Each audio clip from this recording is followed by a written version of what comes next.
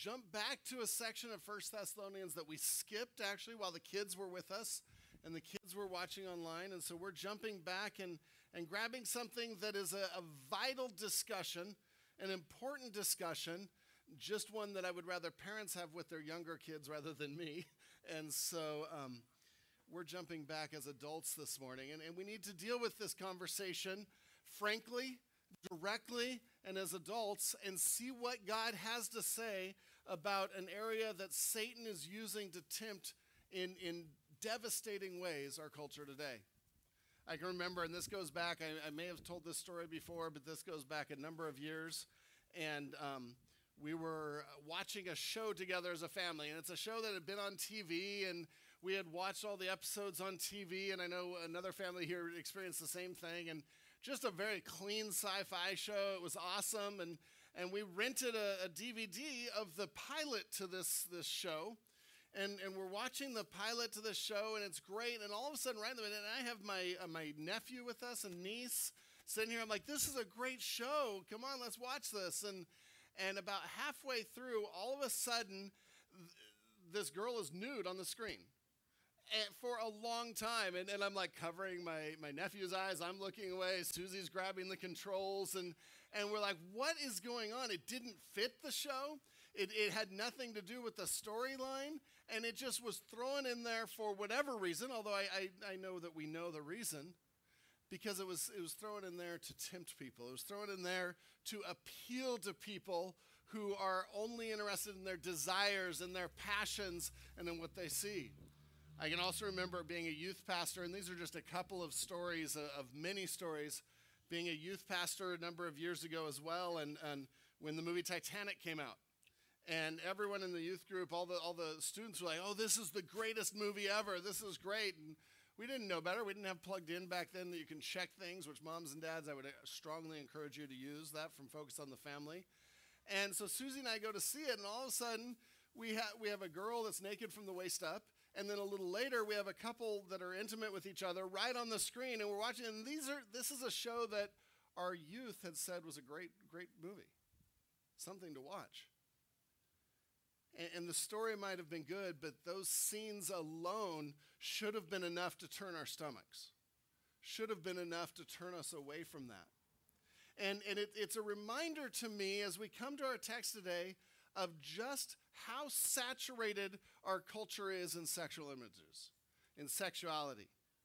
I know this is a subject that you're like, we're talking about this in church. The Bible talks about it. The text we're going to read today was read in front of the church in Thessalonica publicly. And so we're going to read it and study it publicly without going to details we don't need to. But my prayer is that we are frank enough that the Holy Spirit will challenge us and work on our hearts. Even today, you can go watch just about any show. You can drive down the freeway and billboards are bombarding us with sexual images. I've heard some say that sex is just one of our gods as a culture, and it might be, but I would go further and say self is our God. And that's the root of this is self, and self-centeredness is our God as a culture. And so whatever I desire, whatever piques my interest, whatever I want, whatever makes me gives me pleasure and makes me happy, I can do that. If you want it, go for it. That's culture today. And that's what God is calling his church to stand against. We're in a section that Paul has just finished praising Timothy, going back to First Thessalonians. He's just finished praising the Thessalonians, going back to 1 Thessalonians 4. And he's starting a section of how do you please God? How do you make God happy is literally what the word means. How do you please him? And how is he then happy with us and pleased with our actions? And the first area Paul addresses is sexuality. Now keep in mind, the city of Thessalonica was this modern city, port city, multiple trade routes. You had Gentiles, you had Jews. It was a large city, a very secular city in terms of not following Yahweh, not following God.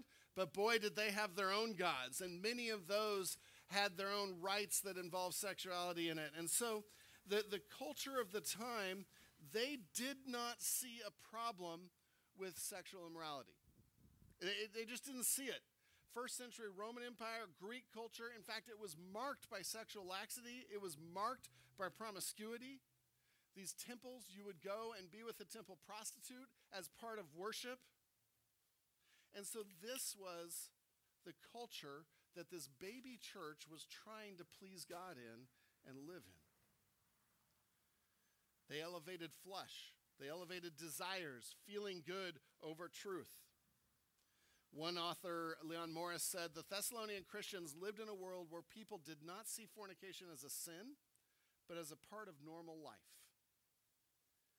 Imagine being a young church and Paul seeing this and knowing what God had ordained for sexuality. And how do you come to this church and try to help them in this way? Did I lose my mic? We're good, okay. But Paul goes in and he dives in, and we're going to dive in this morning. So turn with me to 1 Thessalonians chapter 4. 1 Thessalonians chapter 4. We're going to read verses 1 and 2, and then we're going to study verses 3 through 8. But 1 and 2 reminds us of the context. It gives us this introduction to this section of how to please God. And Paul writes, finally then, brothers, we ask and urge you in the Lord Jesus, that as you received from us how you ought to walk and to please God, just as you are doing, that you do so more and more. And so he's saying, keep pleasing God. Make this your effort. Your full-time job is to please God. For you know what instructions we gave you through the Lord Jesus. And so the introduction is, he's saying, remember to continue to please God. And he just dives in and he's saying, we taught you these things the 6 weeks we were there. But I want you to remember them because these are vital, important things. Remember these instructions. And the first section that we'll go back and grab today, 3 through 8, says that what pleases God is holiness that leads to purity. Holiness that leads to purity. And then we already studied 9 through 12, which was part 2, about living out brotherly love as part of pleasing God. But God is pleased when his people are holy. When that holiness shows itself through purity. And so as we dive in, we're just going to look at 5 thoughts out of this text. There's a ton of places we can go in Scripture to talk about this topic. I want to stay really tethered to the text and say, what is Paul saying to this church that he wanted this church to publicly hear? How to pursue purity in a world that abhors purity. In a world that makes fun of purity. And I know some of you in our high school, college, maybe even down to junior high, you have friends that make fun of purity. You have friends that make fun of your desire to wait until marriage, your desire to guard what input you have to your eyes. Stand firm, and may this passage help you. Now, lest we think, okay, this is a great message, Pastor Ron, this is just for the young people. We're going to talk today about even purity in marriage. We're going to talk about adultery. We're going to talk about pornography, which is on the rise, not just with men, ladies, but with ladies. And so this is worth talking about, and this is vital that we talk about. Verse 3 says this, for this is the will of God. And that should always be a flag to say, yes, I know what the absolute will of God is, or what part of that will is. This is the will of God, your sanctification. Some of your translations says your holiness, or that you be holy. Your sanctification, that you abstain from sexual immorality. He just dives right in. This is the first topic he talks about pleasing God. Jumps in. There's not much of an introduction. This is God's will. Be pure. Stay away from sexual immorality. And point number 1 in your notes is purity is an inseparable part of growing in Christ. Purity is an inseparable part of growing in Christ or becoming more Christ-like, the sanctification, the holiness there. It is God's will that we grow in holiness. Amen? We would all agree with that. But one of the first ways that Paul shares with this church we do that is by getting sexual immorality under control. There's a whole lot of reasons for that. Do we let our flesh rule us, or do we let God rule us? What choices are we making? But he says it's God's will that we grow in holiness. Like I said, that word for sanctification is the process of becoming holy, moving towards Christ-likeness through holiness and purity. We're going to pause for just a moment and change the battery.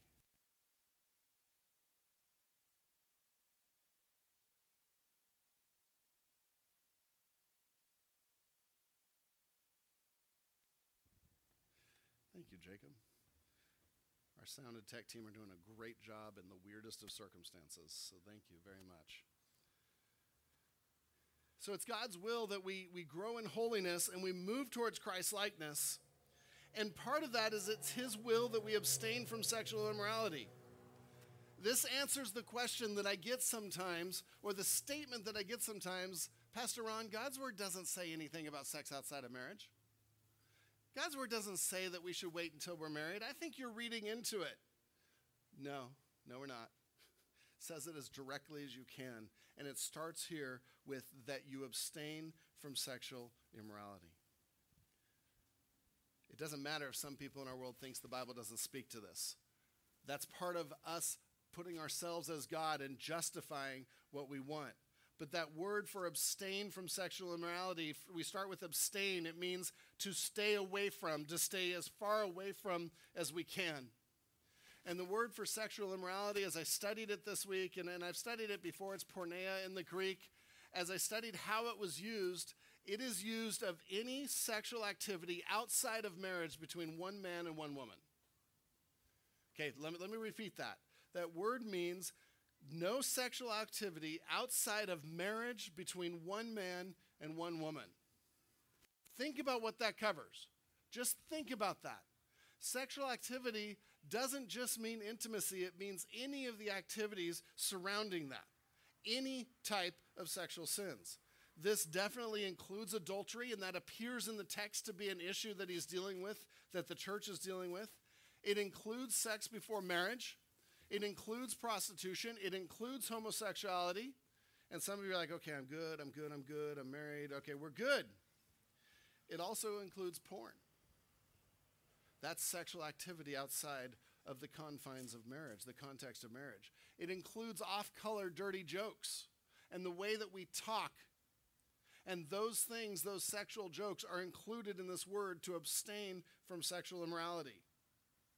To those that are dating, this includes even sexual activity like touching places with someone not your spouse that you're not married to. It includes talking sexually and intimately in that way with someone that isn't our spouse. And so, not to get too graphic, but my prayer is that we understand the breadth of this word so we don't leave ourselves loopholes to say, well, I can sin a little bit. I can get a little close to the line. And I'm sure there's more things I haven't listed, but I think you get the idea. It's saying stay away from any sexual activity outside of marriage between one man and one woman. The Bible is clear on the limits. And the reason it's clear is because intimacy between a husband and wife is something that was created by God and given by God as a gift. And so many times as we talk about these things, we can think we can portray this idea that intimacy is always bad. No, it is a gift used within marriage. And God designed it for marriage, for a husband and wife. He designed it to be the deepest physical connection to match the deepest emotional commitment and the covenant of marriage. He designed it to be a recovenanting of marriage between a husband and wife, that much like we celebrate communion, and that's recovenanting with God, intimacy is a recovenanting, a reminder of our vows. God designed this to be amazing if we use it the way he designed it. But we keep using things in the wrong way as a culture. We don't use them the way God designed it because we're like, I know better. I'm going to be God today, and I'm going to change how we use this and change how we think about this. And God created it and wrote the owner's manual on it. And he said, use it in this way. I have a broom here. A broom is a wonderful tool if you use it what it's used for, right? You can sweep. You can do things like that. But what if I said, you know what, today I'm going to use this broom as a drumstick. Are these Drake's drums? He's not here. Pretty cool, huh? You're impressed with my musical aptitude? It's not what it's for. Maybe I'm going to use it for the keyboard. No, Liana is here. Quite frankly, it's stupid to use it for things that it wasn't intended for. It doesn't work. I can still make noise. I can get some pleasure out of it. I can still do something, but it is stupid to use it for what it's not designed for, because it's designed for a specific purpose. And when we think of intimacy, when we think of sexuality, God has given this gift to husbands and wives, and culture and Satan is doing everything they can to pervert it. Because not only if they pervert it can they make people fall into temptation and sin, and we'll talk about that in a moment, but if Satan can pervert it, he can take away the joy that God intended it to provide for marriage and the purpose within marriage. Now, I know you might be here today, or you might be watching today, and you're a new believer, and this is all very new to you because we live in a post-Christian society, and I've talked with a lot of people that have come to Christ, and they're like, really, it says that? And it's so strange, but I would ask you to trust God and trust his word and trust his design. Do we trust the Creator to point us in the best direction for what he's created? Absolutely. So verse 3, purity is an inseparable part of growing in Christ. Now I want to pull a couple things out of this verse. Purity is part of sanctification. Okay? It's not all of sanctification, but it's part of sanctification. And the inverse is true as well. Immorality stops sanctification. Immorality of any kind stops sanctification. If you are giving in to those desires, if you are giving in to any of this sexual activity outside the context of marriage, I guarantee it is affecting your walk with God. And I guarantee it is a wall that is stopping you from growing with Christ. And it's stopping your prayers. It's stopping your reading of the word. You cannot be growing with God and living immorally. You can't. And if you're here this morning or you're watching this morning and you're like, man, I have this secret life, I know what's going on, you need to hear this. That may be what is stopping you from growing with Christ. That may be what is stopping you from becoming Christ-like. And so this morning, I would urge you and plead with you, let's take care of that, let's deal with that, let's get rid of that. Randy Alcorn says, our sexual behavior reveals who or what rules our lives. That is so true. Our sexual behavior reveals who or what reveals our lives. See what this verse says, tying holiness to purity, is that God's people are to live God's way. We trust God's plan, whether married or single, and we live God's way, and we trust him, and that's part of sanctification. That's part of holiness. You know, how do you pursue this? How do you remember that sanctification is tied with purity, and you can't have one without the other? The first thing, and you hear me say this a lot, but I would start with what Psalm 119, 9 through 11 says, when it says, how can a young man keep his way pure? By taking heed according to God's word. I have stored up your word in my heart that I might not sin against you. We need to be memorizing and meditating on God's word. If purity is something you struggle with today, start by memorizing some verses on purity. I put one here that down at the bottom of your notes. I put another one. There's more. Those are a couple that I just have in my memory passages as well, just on guard to try to build a hedge. But listen to Ephesians 5, 3 through 5. But sexual immorality and all impurity or covetousness must not even be named among you, as is proper among saints. Let there be no filthiness, nor foolish talk, nor crude joking, which are out of place. But instead, let there be thanksgiving. See, if you're doing one, you don't have time for the other. For you may be sure of this, that everyone who is sexually immoral or impure, or who is covetousness, that is an idolater, has no inheritance in the kingdom of Christ and God. And that is sobering to say. And we'll talk about this more at the end. This isn't saying that if we've ever fallen in this area, we're out and can't go to heaven. But it's saying if this is a lifestyle that is unconfessed, that we haven't let Jesus, the blood, cover, then it is keeping us from a walk with God. So start memorizing verses on purity. That's one of the ways to help with this. Cultivate your walk with God. Well, one author said, when our joy is satisfied by Jesus, sin becomes more unattractive. When our joy is satisfied by Jesus, sin becomes more unattractive. And so the answer to this, I don't think, is to say, okay, I'm not going to think about it. I'm not going to think about it. I'm not going to look. I'm not going to think about it. The answer is to saturate ourselves with who Jesus is and how he loves us and with the word and just dive into that, and the attractions will fade away.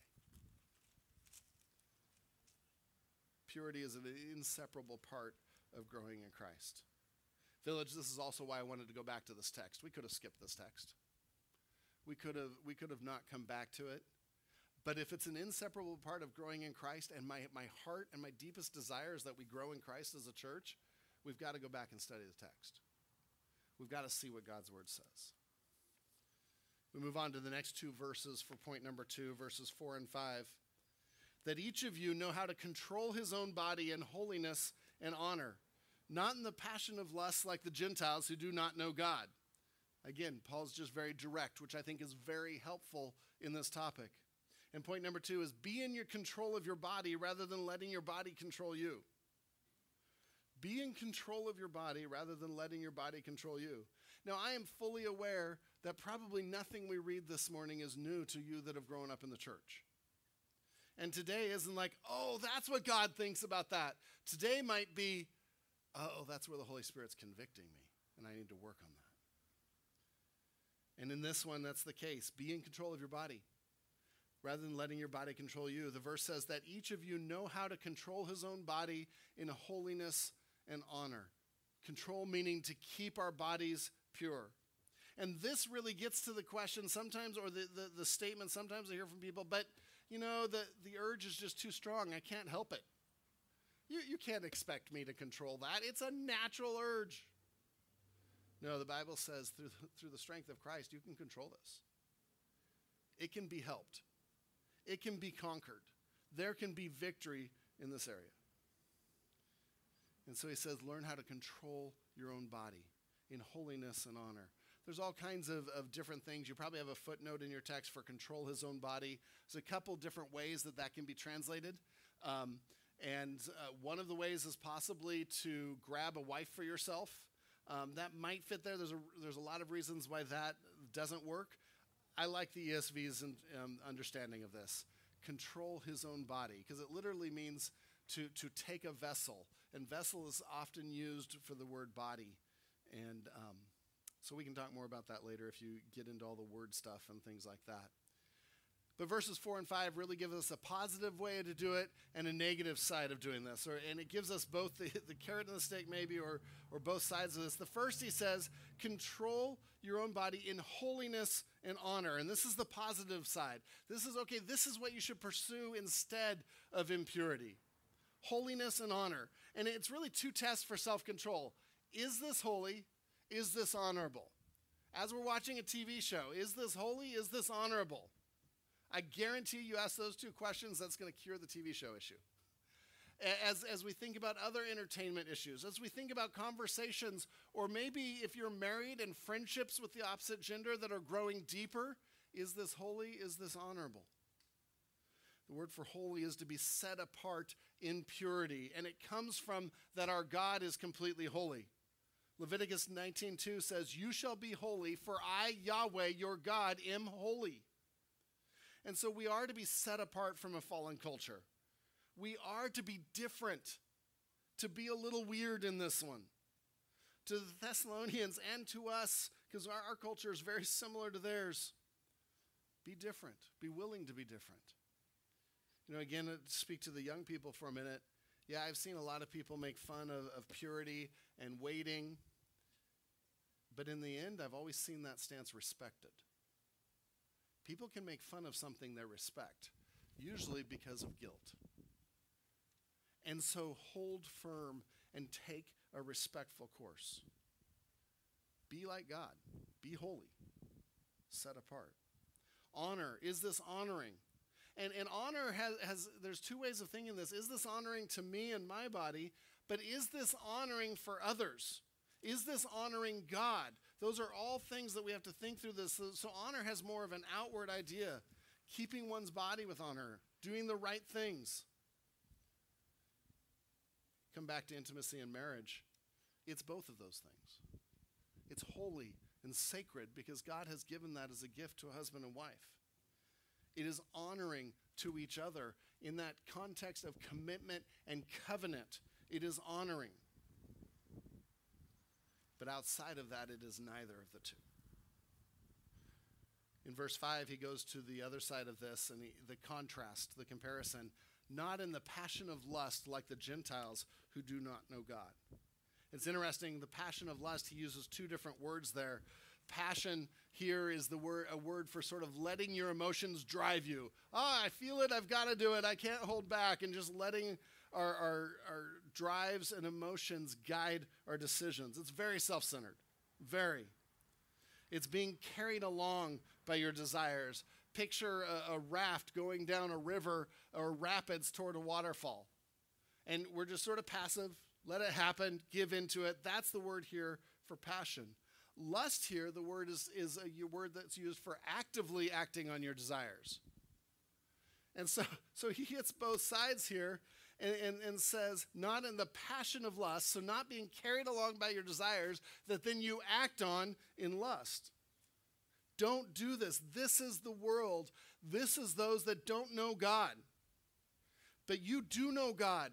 You have the ability to withstand this. You have the ability to self-control and not just surrender to one's passions.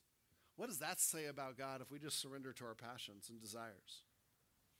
If we just let pleasure control us? Village, it's possible to control. But it takes discipline, it takes work, it takes practice. I think of it a lot like a muscle. You know, muscles are something we build through work and through practice.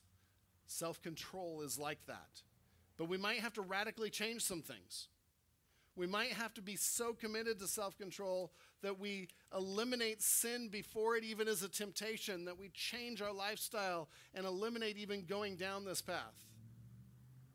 Because we have this comparison between those that love God and those that don't.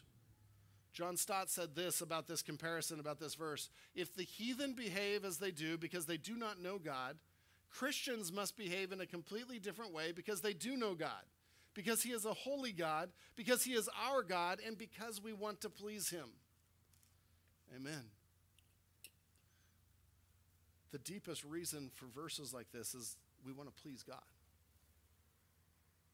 But are we willing to do what it takes for self-control? Are we willing to do what it takes to start controlling desires?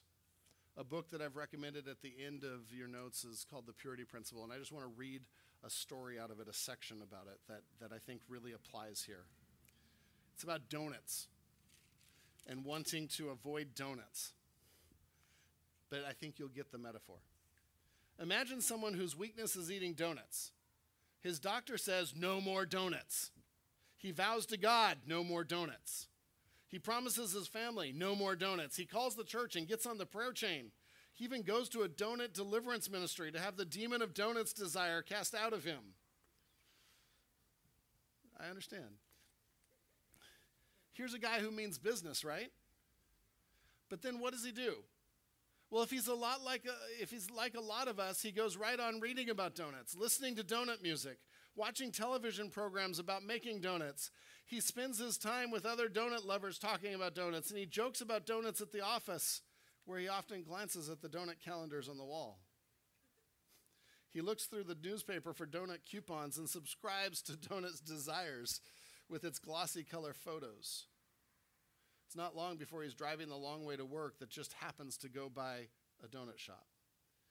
He rolls down the window and inhales. Pretty soon he's buying the morning paper from the rack right outside the donut shop.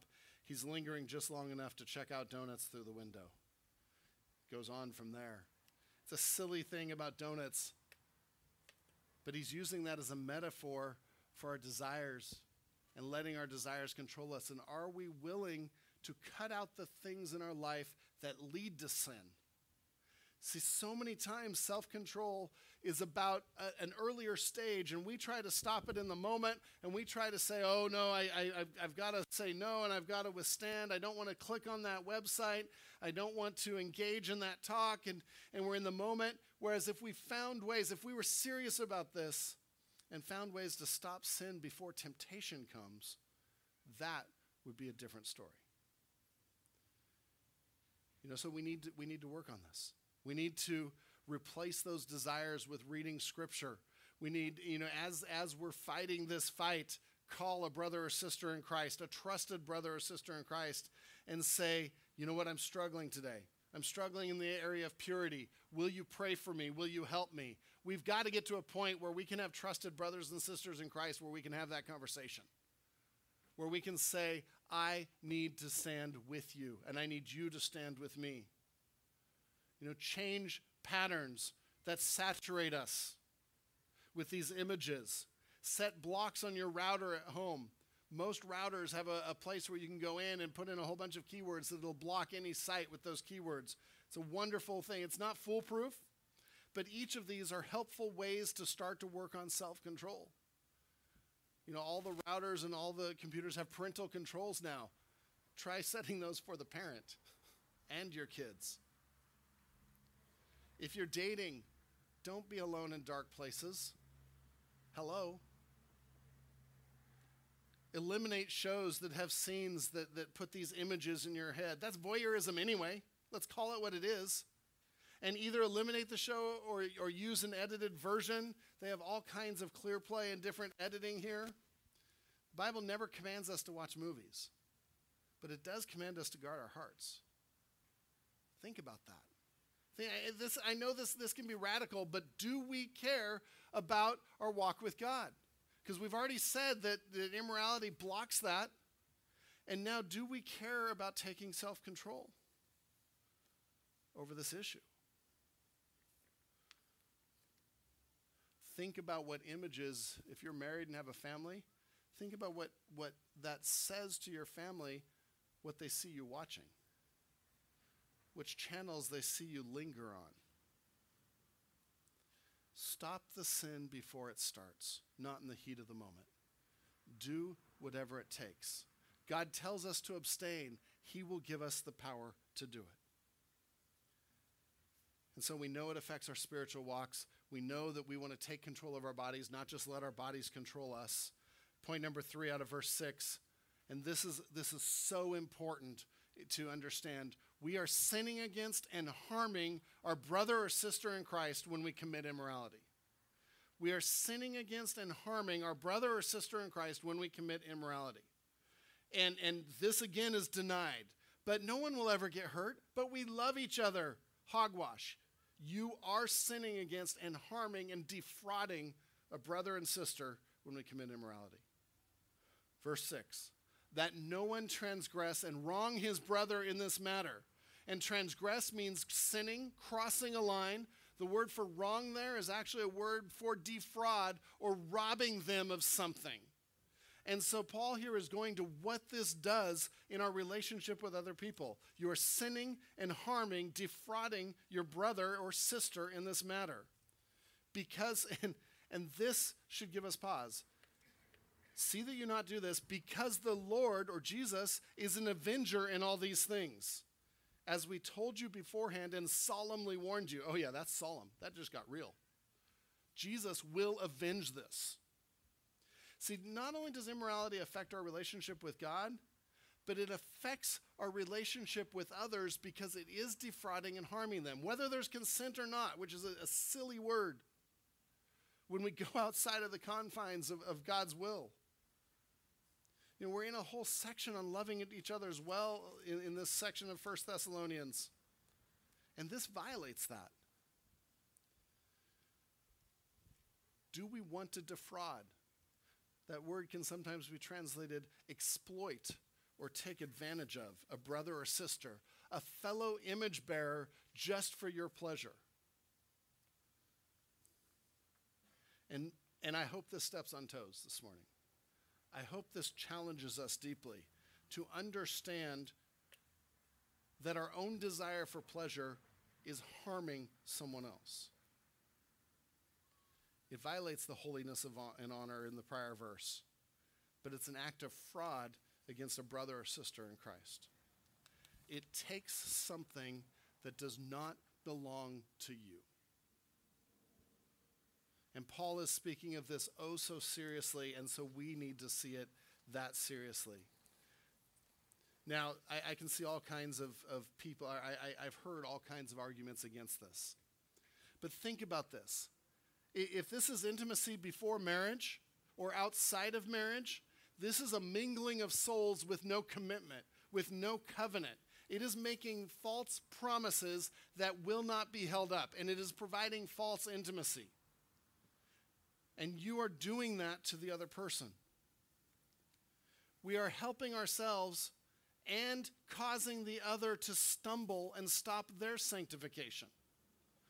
So not only am I affecting myself, but if impurity stops sanctification, I'm doing that to someone else. That's not love. That isn't. We're gratifying ourselves at the expense of another. Even beyond that, we're defrauding that person's future spouse. We're defrauding our future spouse. This isn't love, it's lust. Think about during marriage. We're married and we start to seek those desires outside of the covenant of marriage. And it's breaking an oath and it's mingling our souls as Chandler talks, mingling our souls with someone we haven't covenanted with. And again, this seems to be that there's some adultery happening here. It affects their spouses. Doesn't matter if it's secret. It doesn't matter if no one ever finds out. It is depriving of covenant and breaking covenant, and that always breaks relationship. It harms all involved. It harms families beyond just the two of you. I am keenly aware that if I am ever tempted to go down that road, that it doesn't just hurt Susie, but it hurts my kids, and I am keenly aware it would hurt this church. And so I am willing to put extra protections in place to make sure that's not even a path I go down. Some will say, well, porn is the victimless one. It's crazy. It always harms others. It always degrades others. First for yourself, your own mind. It is degrading either male or female. It is degrading the sacredness of sexual intimacy. It is making us think of others as pieces of meat and as objects. But it also changes, it changes our relationships with other people. It changes our friendships with other people. It changes whether we can be brothers or sisters in Christ. It makes intimacy just a bodily function rather than a sacred recovenanting. Man, I'm sorry if I'm talking too direct. But we've got to understand the seriousness of this. And that doesn't even get into that the whole porn industry is based on exploiting women and abusing women. And as God-fearing people that believe in the sanctity of life and as image bearers, we should stand against that. There is no place for sexual immorality in the people of God.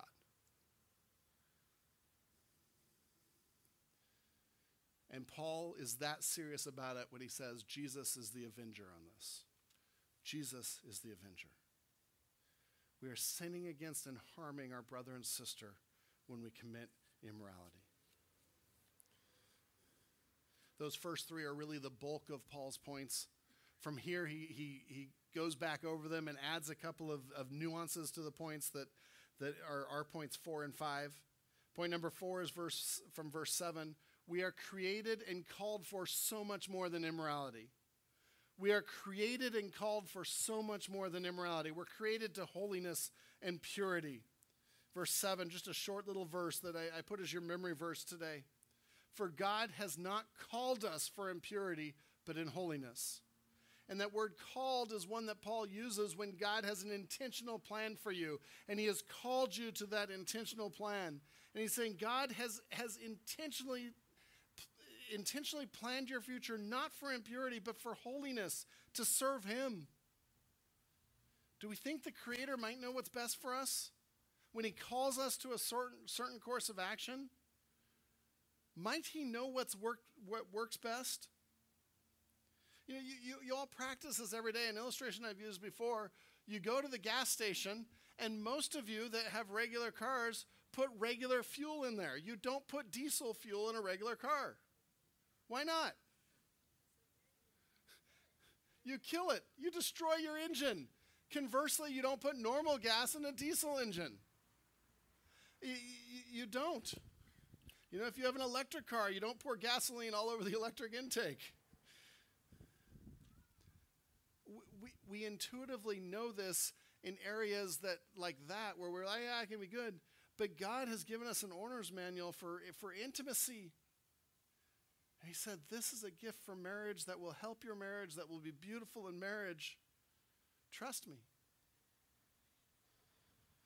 We're created and called for so much more than immorality. He's called us for good works, to accomplish exactly what he wants for the kingdom. If you're still on this planet, and if you're here listening, I'm assuming you are. If you are still here on this planet, then God still has a job for you to do here that he has called you to do. Don't cheapen that by pursuing immorality. Ephesians 2:10 says, for we are his workmanship, created in Christ Jesus for good works, which God prepared beforehand that we should walk in them. Follow your calling. His calling and his commands are for our good. God wants us to enjoy life, not to hate it. He's given us life to enjoy to the full. Follow the instructions. You know, one of the applications out of this, again, if immorality is something that you struggle with in different settings, dive into your calling as a believer. Dive into ministry. Dive into doing things for God. Idleness is often one of the biggest friends of immorality. But if we're busy serving God, man, it'll help conquer this. It'll help see victory in this. Point number 5 out of verse 8. The last thing that Paul adds on, he says, therefore, whoever disregards this, disregards not man, but God, that adds huge weight to this, who gives his Holy Spirit to you. And point number 5 says, impurity takes God and his presence lightly. Catch this one. This is impactful for me. Impurity takes God and his presence lightly. The wording Paul uses there is, if you disregard this command, you're disregarding not him, but God himself. Disregard meaning to treat as null and void, to treat lightly, like it is nothing. When we pursue immorality, we are literally telling God that he didn't know what he was talking about, and we are taking his commands lightly. That is sobering. And again, in the heat of the moment, when passion is going, we're not thinking this way. I know that. That's the last thing that anyone is intentionally thinking at the time.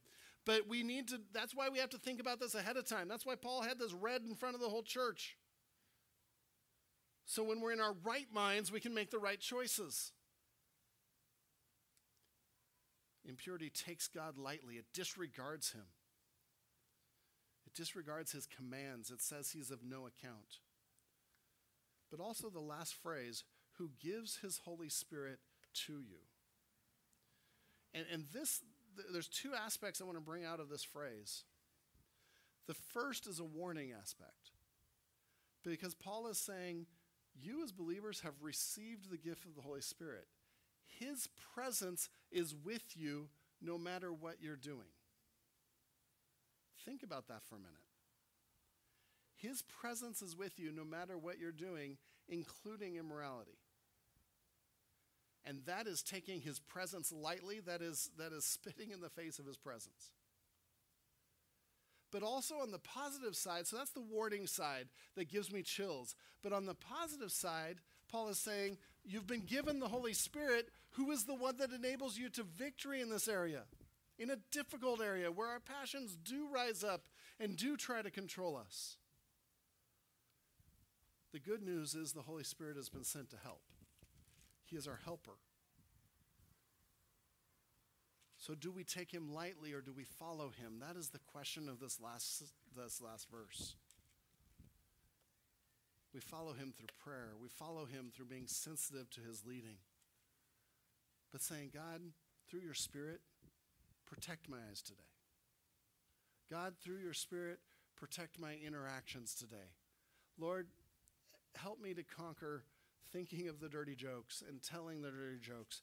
Help me to conquer the images I can see. Help me to look away when I see the billboard. Help me to change the channel.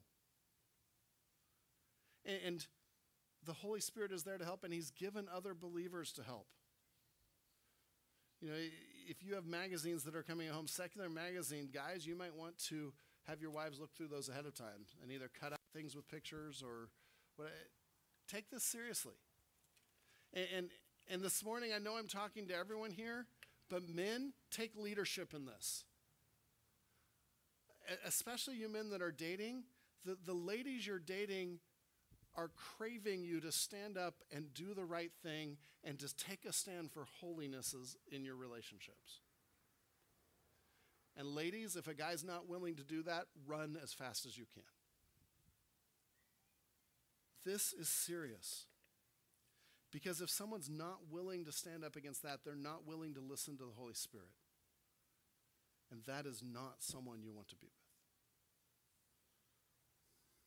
I want to end with one final thought. A passage like this can be a really difficult passage. On one hand, it can be like, yeah, preach it. We know how we have to go forward. On the other hand, I've been in ministry a long time, and I know that these things are a struggle across the board. And I know that there are failures across the board in these areas. Some of you have worked to overcome porn. Some of you weren't pure before you were married. Some of you are struggling with how you talk and what you watch and what you look at. And for many of you, that's in your past. And my message to you today is that God is a God of grace. And God is a God that forgives. And if those things are in your past, it does not mean it defines your present or your future. Because by the blood of Jesus Christ on the cross, he paid for every one of those sins. Every one. And if we come and repent, if you've done that in the past, then guys, you are clean. You are pure. Past sin doesn't make you impure forever. The blood of Christ is enough. It is enough. 1 John 1:9 says, if we confess our sins, he is faithful and righteous and will forgive our sins and cleanse us from all unrighteousness. Faithful meaning he will definitely forgive and he will definitely cleanse and make us pure. And so whereas this text we can come and be like, oh man, this hammers us today, I want to end by saying, no, it doesn't have to. If we come to God and repent and see his work in our lives, this can actually be a beautiful thing of saying, see what the blood of Christ covers. And then stop and change behavior. But see what forgiveness can cover. Purity starts today. Starts right now. Let's trust God for that. Let's pray together. Lord God, we've come to a challenging text. Such a pertinent text for the world we live in, Lord, and for the temptations that every person sitting here watching goes through. So, Lord, help us to understand some of these principles, that our purity is directly tied to our growth in you. Lord, that self-control is so much better than letting our bodies control us, Lord, to understand the harm and defrauding we do to someone else when we go down the path of impurity. Lord, to understand you've called us for so much more and you've given us your Holy Spirit and your presence. Lord, give victory in this area for every person here. Lord, my prayer for Village is that we are a pure church that stands for purity, that stands for holiness, because that's when you use your church, is when we stand for holiness, Lord. So if there's anything that needs to be gone and taken care of, I pray that people deal with that today. And you create a holy church ready to do your work, ready to leave the building and make a difference for you. Lord, I pray for those struggling that you would give victory in this area, that they would feel forgiveness, that they would feel your grace, but then they would also feel your power to conquer. Lord, may we be a church as well that helps each other deal with this rather than shames, rather than ostracizes. But we stand together and say we will be pure together. Lord God, thank you for your word and the challenges of your word. In your name, amen. Let's stand and end with a couple songs of worship as we worship God for his holiness and thank him for his grace. Oh, Lord God, thank you for your grace. Thank you for being with us, that the God of the universe would die on the cross for our sins and extend unmerited favor, his grace to us that we don't deserve. Oh, Lord, we want to please you. We want to follow you with our lives. Thank you for your word in your name.